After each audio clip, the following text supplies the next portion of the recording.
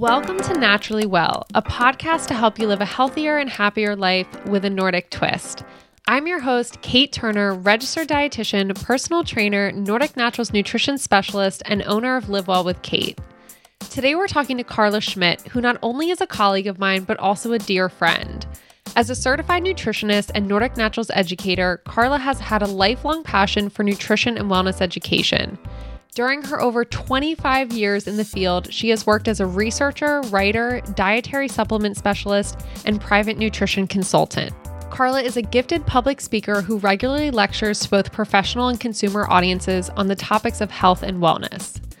In this episode, Carla and I will discuss the connection between your gut health and your immune system, your brain health and mood, and how a healthy gut can play a role in weight management and even weight loss. We also discuss how to detect if you have some gut issues and what that can potentially lead to, which probiotic foods may not be that healthy for your gut, and most importantly, the top things you can do to support your gut health. I'm so excited for you to hear this episode. Carla is my go-to gut health expert when I'm stumped or need a second opinion. And I will tell you that if your gut ain't right, nothing's right. Carla is going to give you tangible protocols on how to feed your gut so you can start to feel and see the benefits it can provide. Your gut really is the window to your health. This is such important information because it may just be that if you pay more attention to your gut and what it's telling you, you can prevent some serious health issues down the road.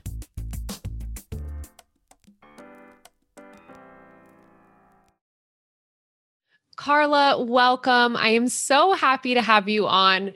We were just talking about how, yes, gut health is so important and it's gotten a lot of press recently in the news, but also maybe some misunderstood press. So I'm so happy to have you on today and to share your expertise. This is your specialty, your time to shine. And I'm just really grateful to have you on today. Thank you so much. I have been really looking forward to this. And you're so right, Kate. The misinformation and people never actually succeeding fully is something people experience really often in trying to heal their guts. Oh, yeah. And I'm sure we will get into that, all the issues that you should pay attention to that can warn you that you may have some gut issues, what you can do. But let's just start with, why should we even pay attention to the health of our guts, and just why is it important? Okay. So I've been thinking about this question because I figured it would come up, understandably. And I thought I'd take you on a little kind of timeline explanation journey, because previously, decades ago, it was thought that our guts were a fairly simple system, and all they were intended to do was digest food, absorb nutrients. But what's really interesting is that over 2,000 years ago, Hippocrates, the father of medicine, he actually stated that the gut is the root to all illness. But the narrative has changed. And I would say within the last 10 to 15 years, especially, because that's when a tremendous amount of research really kicked up. And so the narrative now is that the gut is the root of all our health. And when Love it. Think about that, right? All encompassing, help me understand this. But we need to think of our guts as its own ecosystem. I mean, it is full of microorganisms and bacteria. There's over 38 trillion, and that number seems to change depending upon what you're reading, microorganisms that live in what we call our microbiome. But they act like an organ. They actually have interaction with other body systems and organs. They actually produce vitamins. They help produce and regulate hormones. I mean, it's endless what our gut system is responsible for.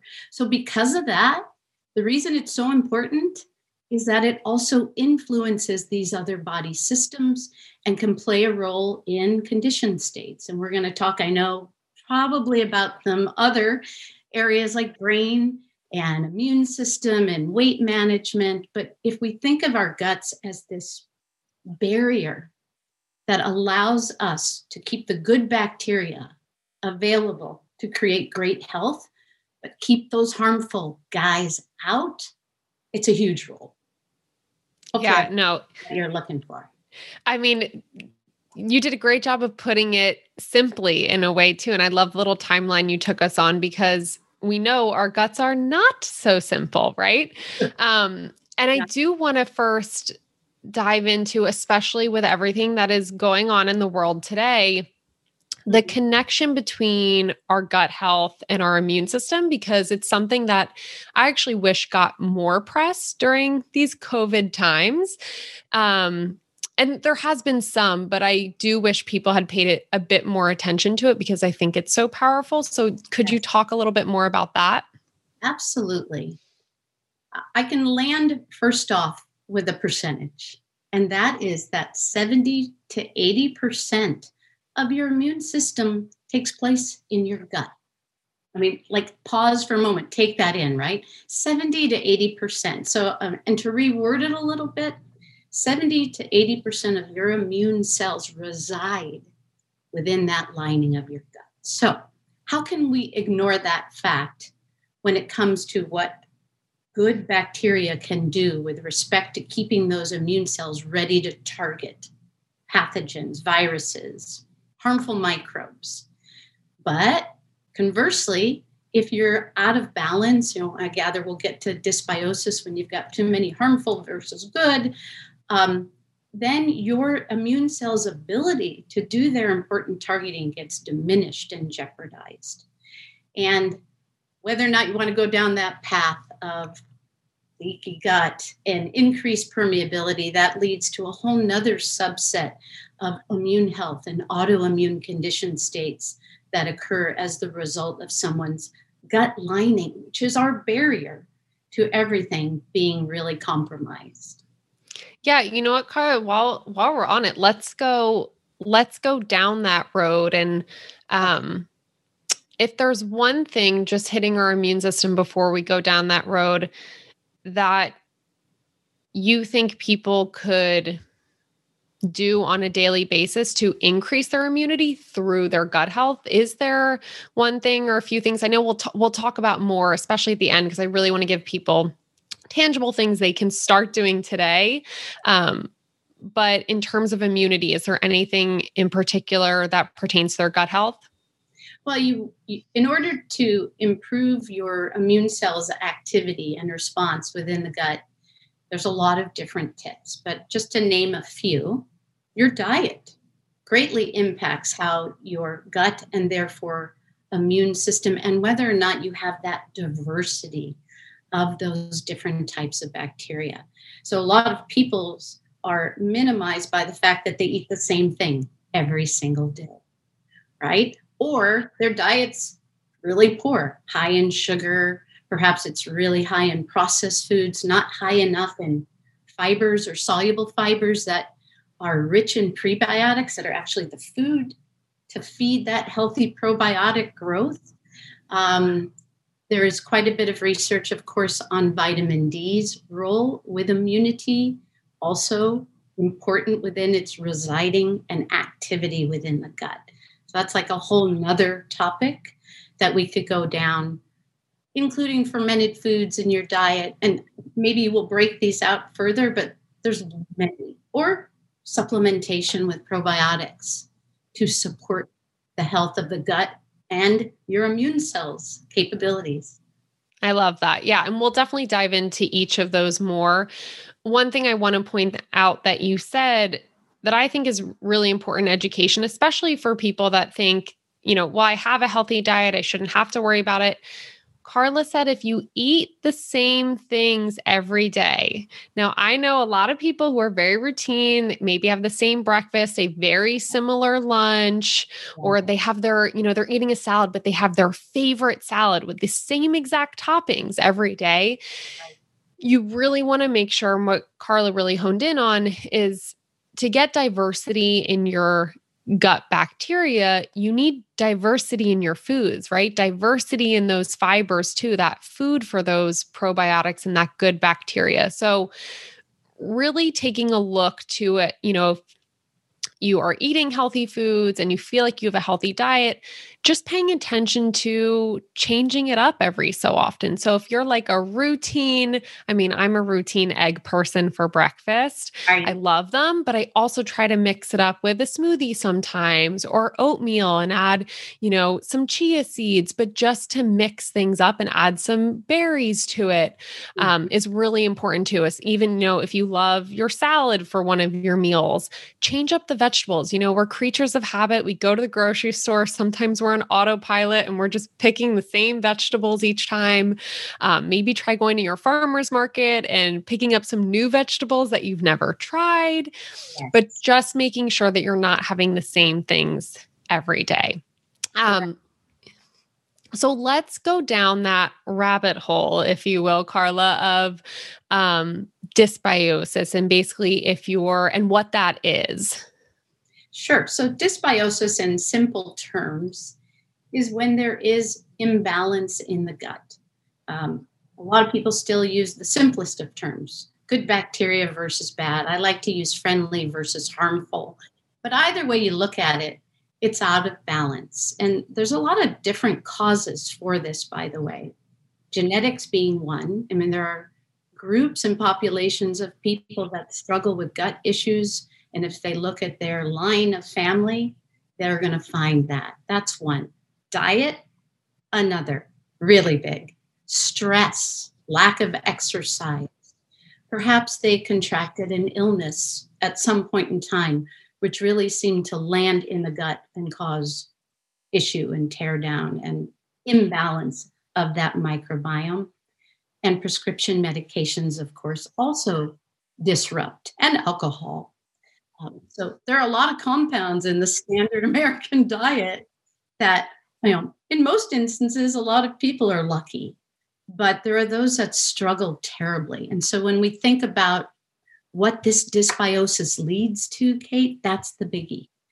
If there is this continual imbalance in the body, then it can lead to conditioned states of the gut, which therefore then impact other body systems like IBS, irritable bowel syndrome. That would be that big umbrella, right, over the more medically based conditions like colitis, ulcerative colitis, or Crohn's. These are things that when someone reaches that status in terms of a condition, they struggle endlessly. It's like being in a prison. And until someone can really help you take that garden, pull out the old dead weeds, calm it all down, replant that population, they really have such a hard time and can struggle for years with this dysbiosis. And what would be, Carla, if, because a lot of the times, especially if maybe, you're not educated on some of these conditions and how they would make you feel, what would be some of those warning signs that your gut is screaming like, hey, I'm out of whack, I need some help, and I need to be put back in balance? Are you okay if I take you like mild symptoms versus more severe? Yes. I love it. Give them all to me. Okay. So mild symptoms would be obviously burping after a meal. So that may be a little bit more digestive enzyme related at that point. How well are you breaking down your foods? But the most common mild symptoms would be bloating after a meal. A lot of people think that's normal. That is not a normal response to consuming food and breaking it down and absorbing it. Or obviously having gas after a meal, feeling discomfort, especially along kind of the left side of that intestinal end colon, kind of an irritated feeling. And then someone who's struggling with this on a more regular basis, they're going to have either constipation, diarrhea. They're going to perhaps have other things showing up in their stool that are really suspect and concerning: mucus formation, blood formation. It depends how far down the path they are with what they're struggling with. So Got it. Yeah. On occasion, we all get bloating, gas, a little belching. But if this is happening on a really regular basis, there's some disruption going on, and it'd be great if we could balance it again. Yeah. So if it starts becoming persistent or you're noticing it more often, and I think another important point too is so my dad, for example, he has rheumatoid arthritis. Uh-huh. And I'm a firm believer that it started with leaky gut. But when he got his diagnosis, he's just looking at, well, I have rheumatoid arthritis. So what can I do? Yeah. I'm looking at it as, well, how can we also heal your gut? So can we talk about some of the conditions that if you leave those persistent warning signs unnoticed, Mm. some of the other conditions it can lead to? Absolutely.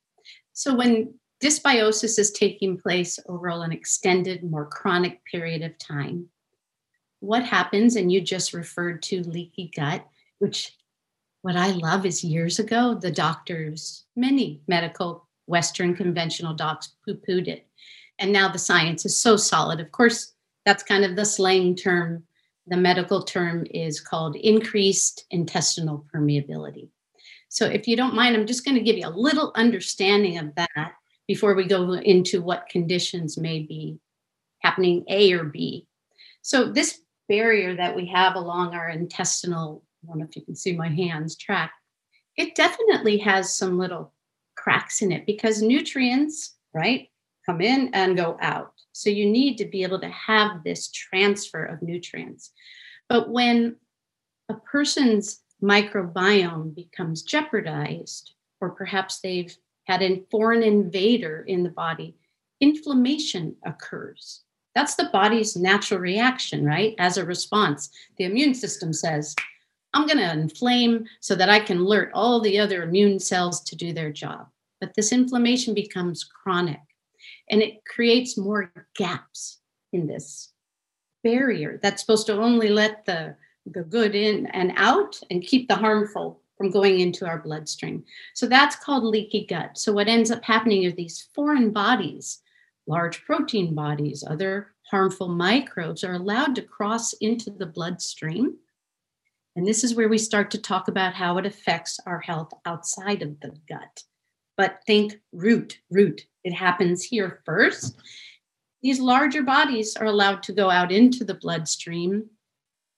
Our immune system attacks them because they're not meant to be there.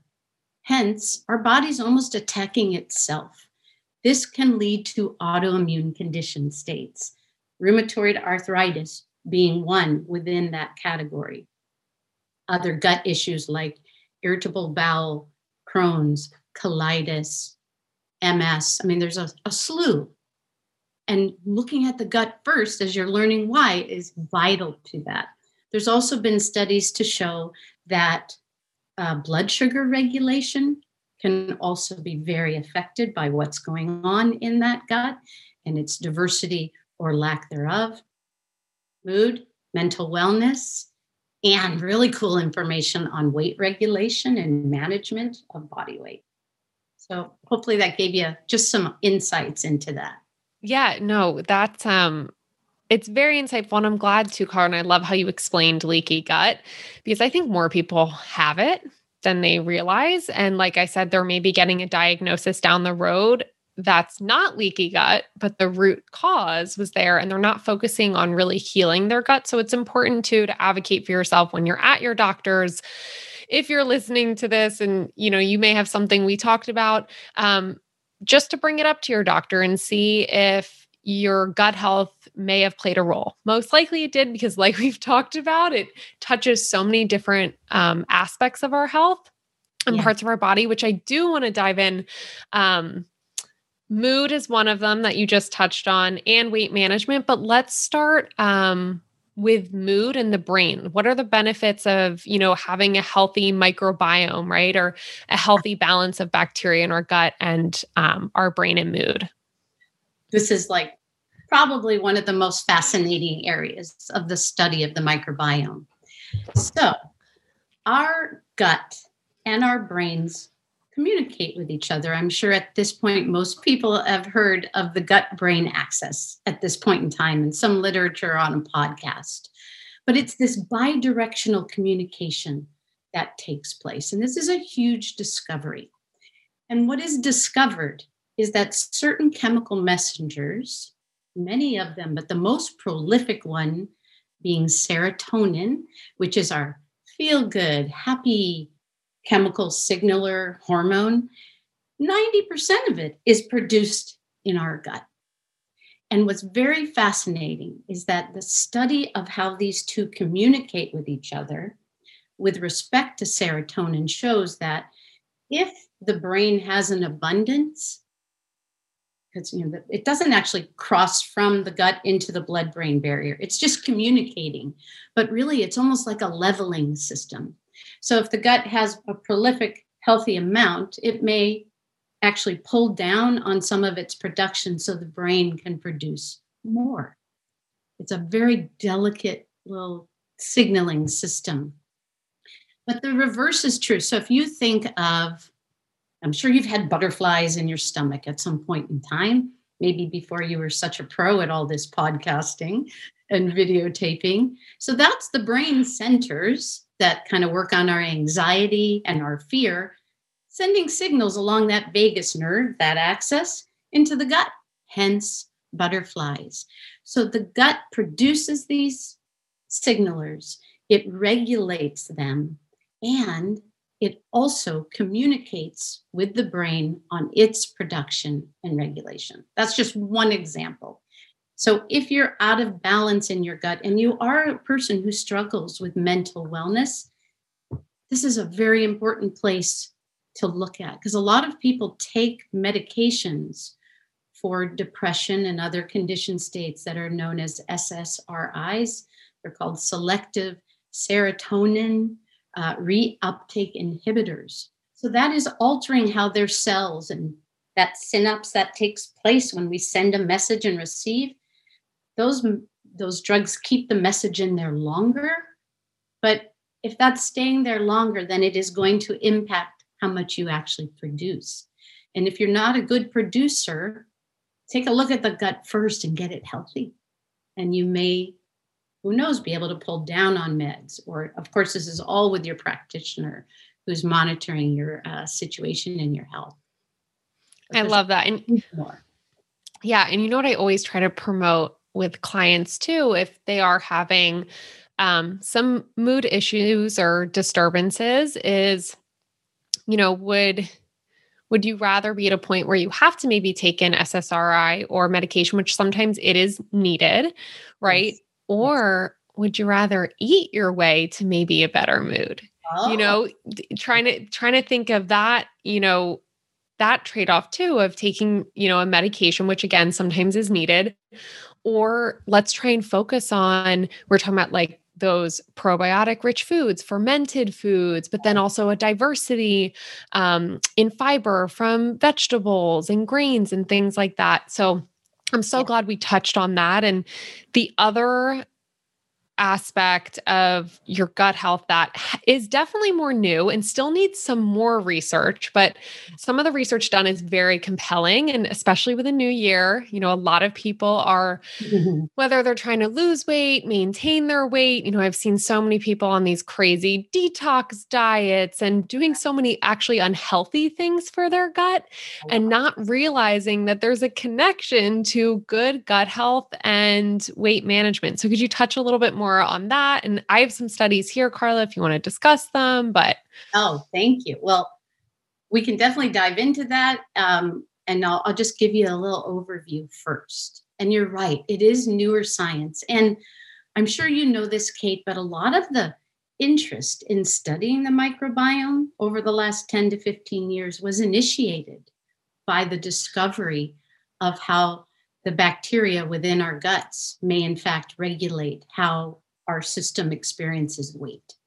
So what they found is that there are certain bacteria in the gut that regulate how our foods are utilized upon consumption. So we're talking energy use, right? Everybody's heard calories in, calories out. And we can reframe it with respect to the gut a little bit more. How well does our gut microflora help us take our foods, turn them into energy? Is it more efficient at storing, or is it more efficient at utilization and allowing that energy to be used. So, and I'm sure you'll probably touch on one study, but this was found via animal and humans by doing some really interesting corrective experiments and surgeries to help other people's guts. But it's important to know that the growing evidence in the research is showing that by supplementing, and that's where the strong research is lying, by supplementing with prebiotics, which are, remember, the food for those probiotics, along with probiotics, that we can support a healthy weight in individuals who, as you know, in practice, struggle. You can get somebody on 500 calories a day and they never lose weight. Why? Why is that happening to that person? Let's look at their guts. Let's see what's there, what isn't there. Yeah, no, and that's exactly, what I wanted to touch on in some of the studies I have here is just really showing the combination between probiotics and prebiotics, which we will talk about. Everyone, don't worry, we'll talk about what those foods are, and other forms of supplementation. But the combination of prebiotics and probiotics have been shown and found to promote, significant weight loss, better body composition. And one study in particular that I found was so interesting as well was they found that the combination of prebiotics and probiotics increased people's leptin levels. Uh-huh. So your leptin is your satiety hormone. It's the hormone that's going to tell you when you're full. So some people do, and it is a condition of overeating, right? Or feeling like you're never full or satisfied. When our hormones are out of whack, and our ghrelin hormone, which is our hunger hormone, sometimes that can be way more elevated than our satiety hormone, which we want more to be in balance. Uh-huh. This can be one of the things, is helping your good gut bacteria, and bringing that, that good balance to your microbiome can really help if you find you do have overeating issues, or you find that you're just constantly hungry. You can't, that hunger hormone's not turning off. Your body's not telling you you're full. So I found that really interesting because there hasn't been too much research on ways to help people figure out how to decrease their hunger hormone and increase their leptin hormone to, again, get to that balance that we want. Mm-hmm. So many good things in terms of weight management. But what I love, again, too, is, you use the example, Carla, of like, someone's on a 500 calorie diet, which is ridiculous, right? Really, yeah. Never want to be on a 500 calorie diet. No. But the point was that just you're on such a low calorie diet, or you're on a diet in general, and things aren't moving the way you want them to.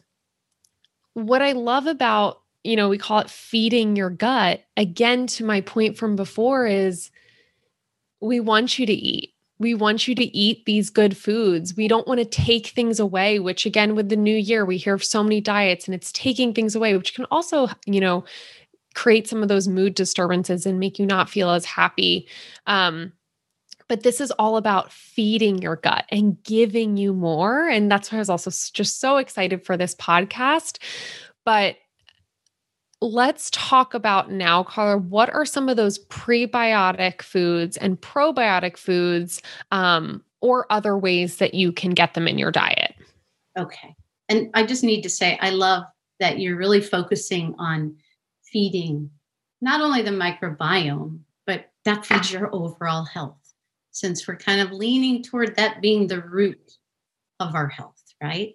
So I just want to kind of add that. So there are many ways that you can increase the diversity of your microbiome flora. You mentioned fermented foods.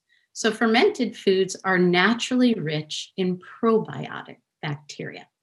The one most people are familiar with is yogurt, a milk-based supplier of these bacteria.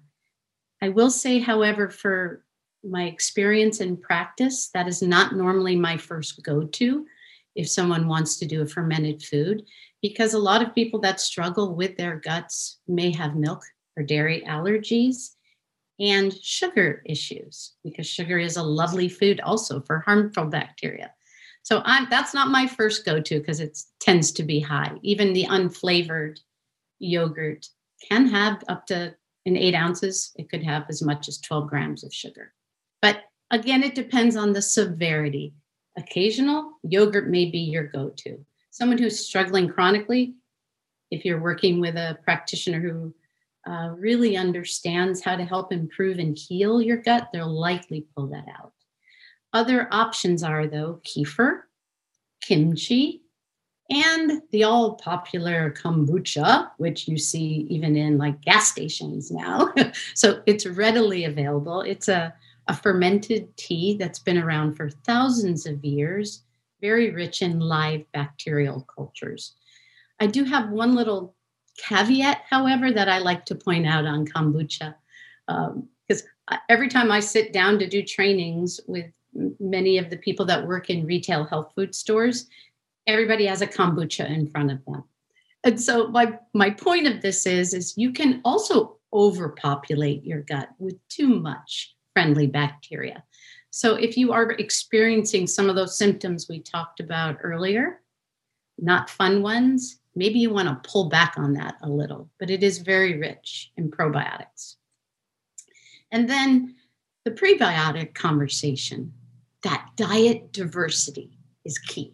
And you've touched on this beautifully, but just to reiterate, what are foods that are naturally rich in soluble fiber that are naturally rich in prebiotic? That is vegetables such as leeks and artichokes and asparagus, even cucumbers, tomatoes, which are really more a fruit,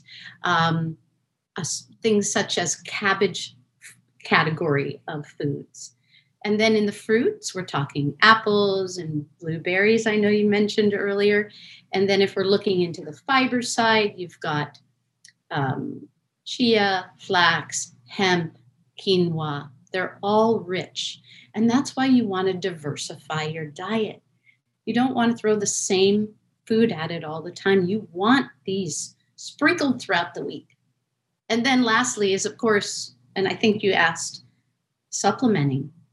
If you can always purchase, and I always direct people to please choose a brand and a known manufacturer that is trusted, does the research, has clinical evidence to support the strains and the quantity of activity each strain is providing.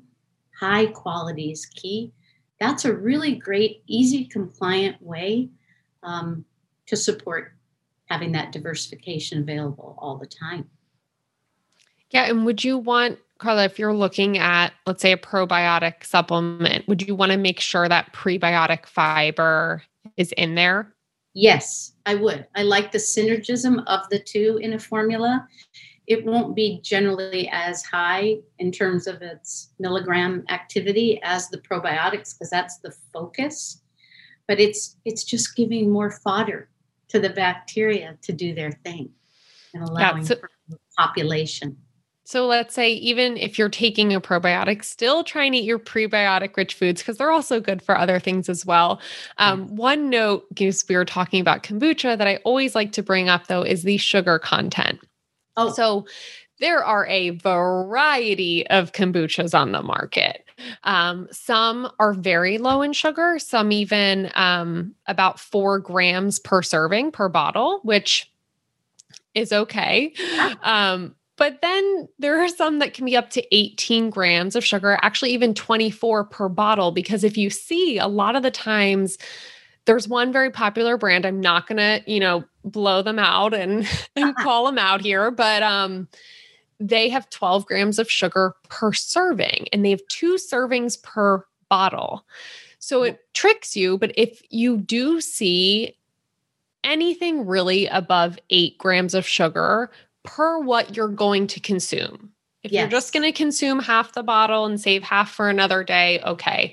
But if there's more than 8 grams of sugar per serving, it almost defeats the purpose to have a sugary kombucha to help your gut bacteria. Because like we were saying, increased sugar in your diet brings that dysbiosis and makes it out of whack too. So if you're going to have kombucha, just please pay attention to the sugar content. Luckily, there are so many brands out there now. There are so many flavors that I promise you, the low sugar ones are just as delicious. You may actually even like them better. I know I do, because it tastes more like a kombucha versus a sweeter kombucha, which sometimes can be a little bit too powerful.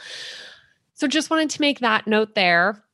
But I wanted to ask you too, Carly, we talked about what you would do to get in more probiotics and prebiotics in your diet, but I know from your practice, you've worked with people who have had really serious gut issues. And I know protocols, I'm sure, were different for each person, but could you talk a little bit about some of the protocols you would put people on if they came to you with, a more serious gut issue? Okay, thank you for kind of narrowing it down, because like you said, everyone's issues are unique, and a practitioner should always address it from that standpoint. There is no cookie cutter protocol, especially for gut issues. So yes, sadly, I have worked with many people whose guts have basically imprisoned, I hate to say it, but imprisoned their lives for years and years. And just to add, one of the main reasons I'm so passionate about this subject is I was one of those people. I myself had ulcerative colitis and struggled for a very long time, and started digging into the research because at that time I was not able to find someone well-versed, found a type of eating protocol that worked just naturally, because I knew that in paying attention to suspect foods, I was able to eliminate those that really bothered me. And the funny thing is it mirrored a protocol diet that is often used now, and I often prescribe to and use as a protocol. So long story short, if there's someone who's having severe gut issues, you can't really start throwing things at them dietarily, in my opinion. This is only, anecdotal practice based. You can't throw a lot of probiotics at them immediately. You can't ask them to start changing up their diet if they're already struggling with raw foods and vegetables. Because if their gut is so inflamed that anything you put in, regardless of how healthy it is for you, creates a reaction, you have to first, step one, calm it down. And so the good and the bad of this is that they must go on a very restrictive eating plan in order to calm it down. And so one that you're familiar with, Kate, I'm sure, is the low FODMAP diet. And that actually is the one that, as I started my own checklist, aligned with, because all of the foods that FODMAP asked people to stay away from and avoid was on my checklist of I can't do these unless I got fully healed.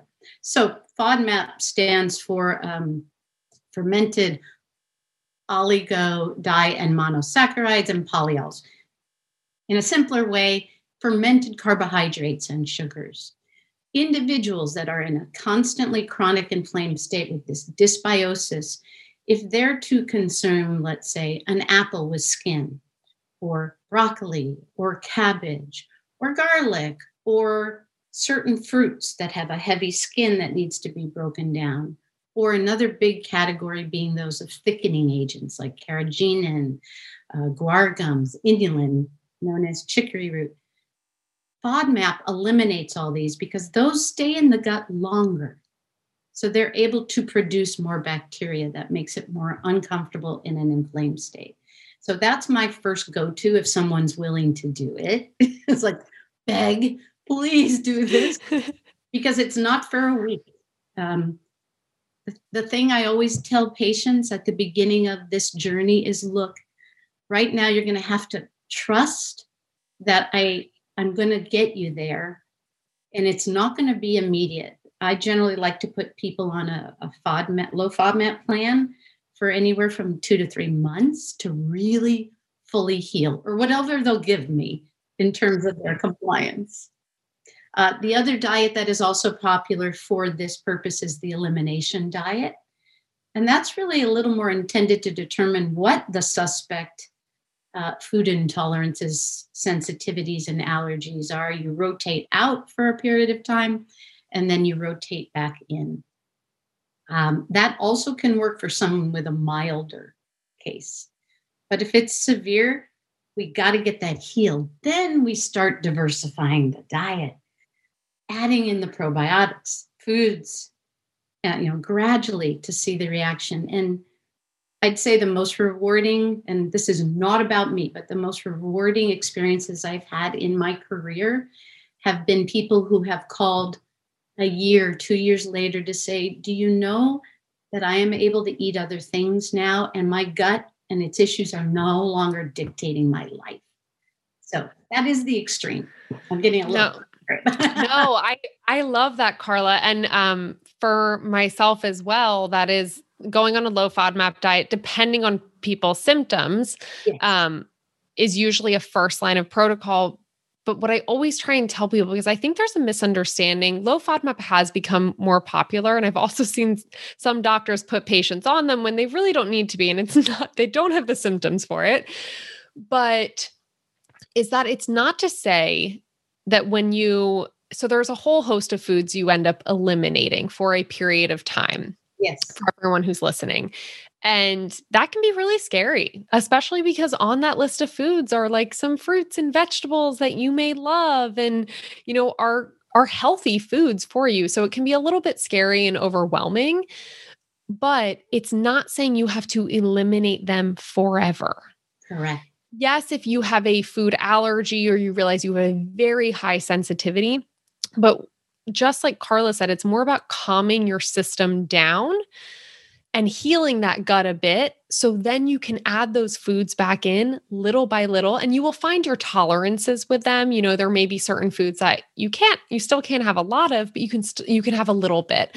Or, I'll find a lot of times with clients just how you prepare them. So a lot of people can have issues with Brussels sprouts or broccoli or cauliflower.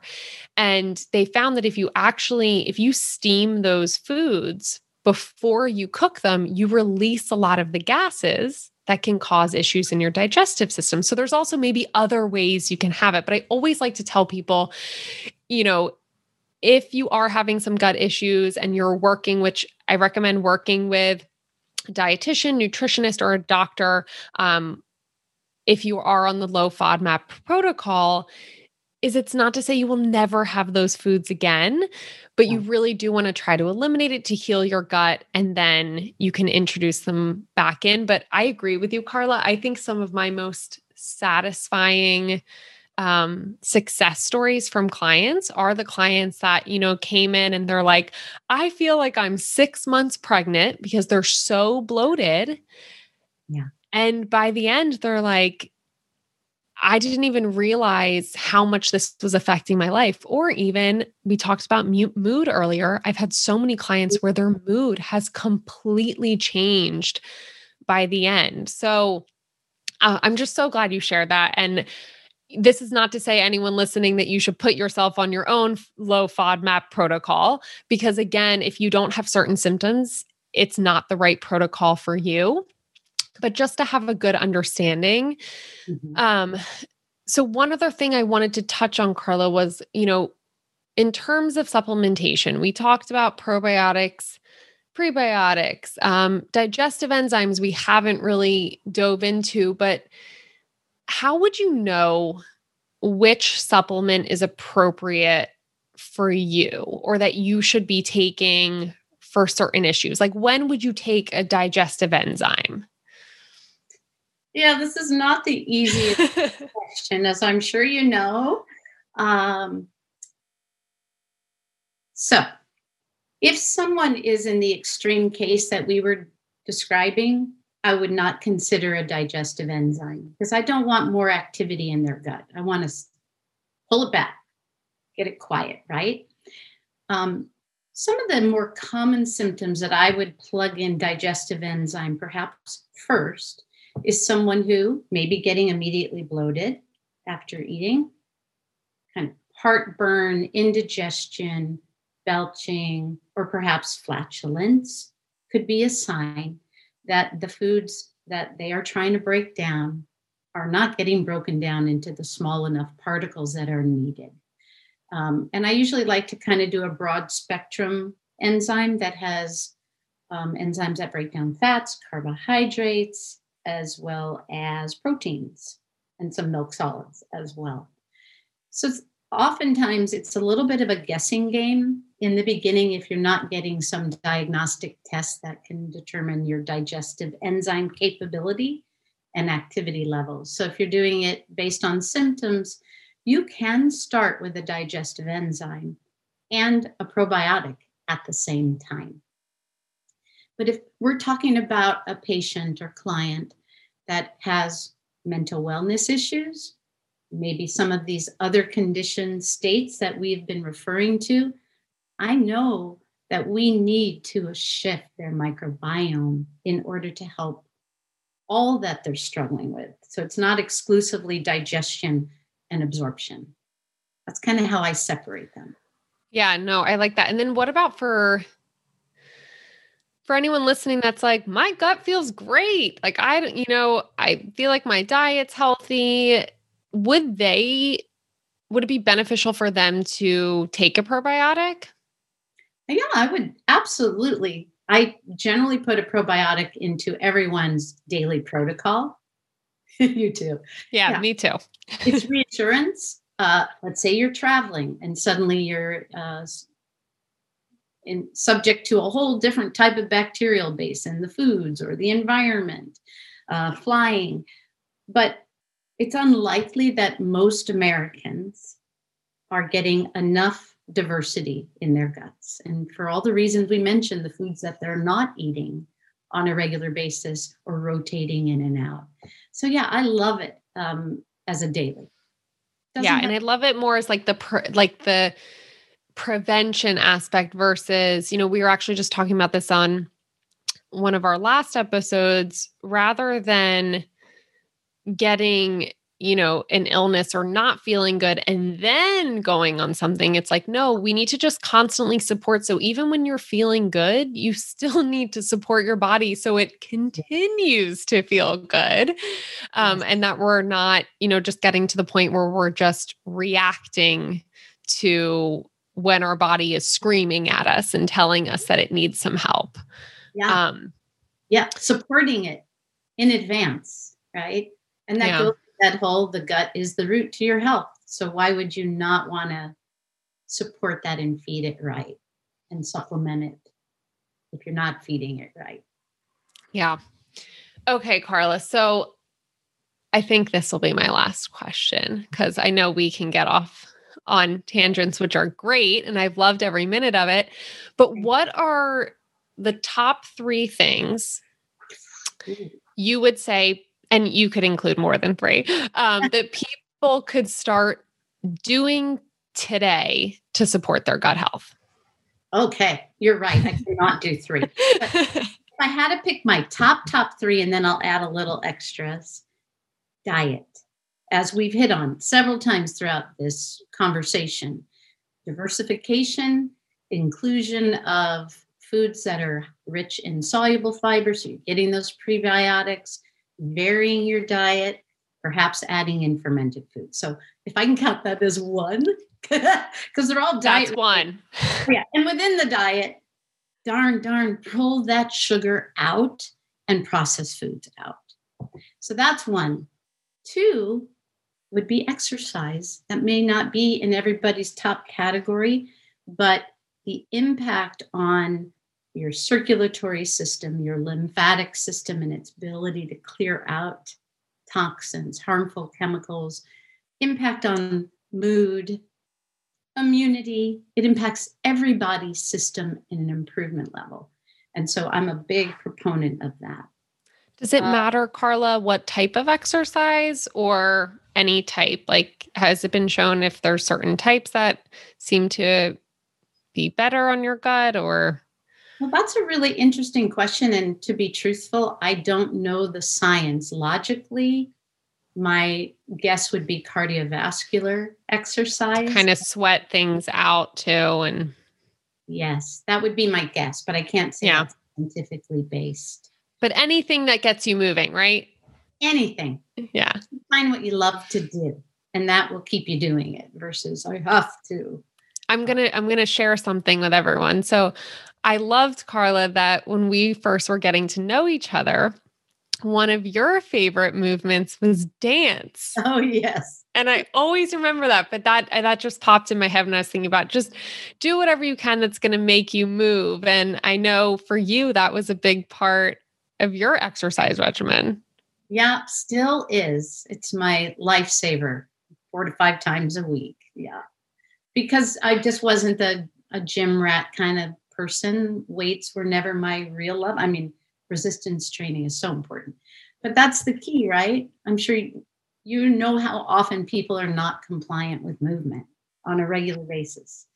So it has to be what they like. But yeah, I still love that. Thanks. So my other top suggestions, and this one may seem a bit off, but if you are struggling, really reach out to a practitioner, a nutritionist, functional medicine, integrative medicine, nutrition coach who is well versed in working with patients and understanding the ramifications of it and the treatment of it. Because you could poke at it forever and not get there. So it really, I think, requires someone that can help you and give you a really good protocol and journey. And then lastly, I always love to say more fiber, more water. Yes, 100%. And those two in combination, right? Don't increase your fiber and not your water, because you will be one constipated person and not be too happy, and could again, have those feelings of bloat. And so yeah, make sure you increase those together. Yes. Well, Carla, this has been awesome. I mean, I always just love getting the chance to talk with you. We do have 3 more questions for you. We like to end each episode with a little rapid fire. So your first answer that pops in your head, feel free to elaborate. But first thing that comes to mind. So what is your favorite de-stressing practice or tool? Exercise. Boom. For me, it is dance personally. And for clients, it's exercise always. Love it. Okay. Next one, coffee or tea? Coffee. And how do you take your coffee? I do drink it black. And I like pressed coffee. And we do like a French press? Yes. Yeah, that's how we drink it too. I will say I can only drink decaf now. I'm like too much of a nut job on regular caffeine, but yeah, I'm a 1 cup per day. The funny thing is I didn't start drinking coffee until I was 45. I never liked it. And suddenly I tasted someone else's and I went, what am I missing all this? I mean, there's definitely scientific basis to a small amount every day, not excessive. Yeah. Oh, that is funny though, that you started so late. Okay, this is my favorite question. Favorite home cooked meal? Oh, wow. I love flavors from India. So I would say like a tikka chicken with sauteed or roasted vegetables and brown rice. That's like my all-time fave. Oh my gosh, that sounds just so good and warming right now. We actually did, Carla, just have a tikka masala the other night. We cheat a little. We love Saffron Road has these little sauce packets and their tikka masala sauce, and the ingredients are great, but I'm right there with you. And I'm hoping we actually still have leftovers in the fridge because that may be my lunch.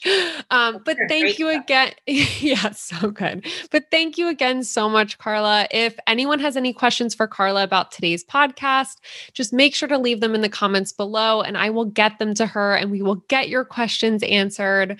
But like I said, Carla, I can't thank you enough for being on today. It was all my pleasure, Kate. It was such a fun but really important conversation. So thank you for bringing it forward. Based on all the gut-loving information Carla brought us, this week's actionable step is to start paying attention to what your gut is telling you. Is it happy after you eat? Do you feel discomfort at times? Is your stool regular? If you find that anything seems out of balance, I urge you to talk to your doctor or seek out an RD or certified nutritionist to help get your gut back in balance to avoid any other ailments down the road, and so you can reap the benefits of what a healthy gut can provide you with. Thank you for listening to Naturally Well by Nordic Naturals, and remember you can watch every episode of the podcast on our Naturally Well YouTube channel. You can follow me on Instagram at Live Well with Kate and see me share a variety of daily health and wellness tips. Naturally Well is hosted by myself, Kate Turner, and produced by Andrew Stephen. If you have any questions, we want to hear from you. Please send us an email at podcast@nordicnaturals.com, and we hope to answer your question on air. If you like this show, please tell a friend, share an episode, and leave a rating and review on Apple Podcasts, Stitcher, Spotify, or wherever you listen to podcasts. Thanks for listening, and I'll see you next time.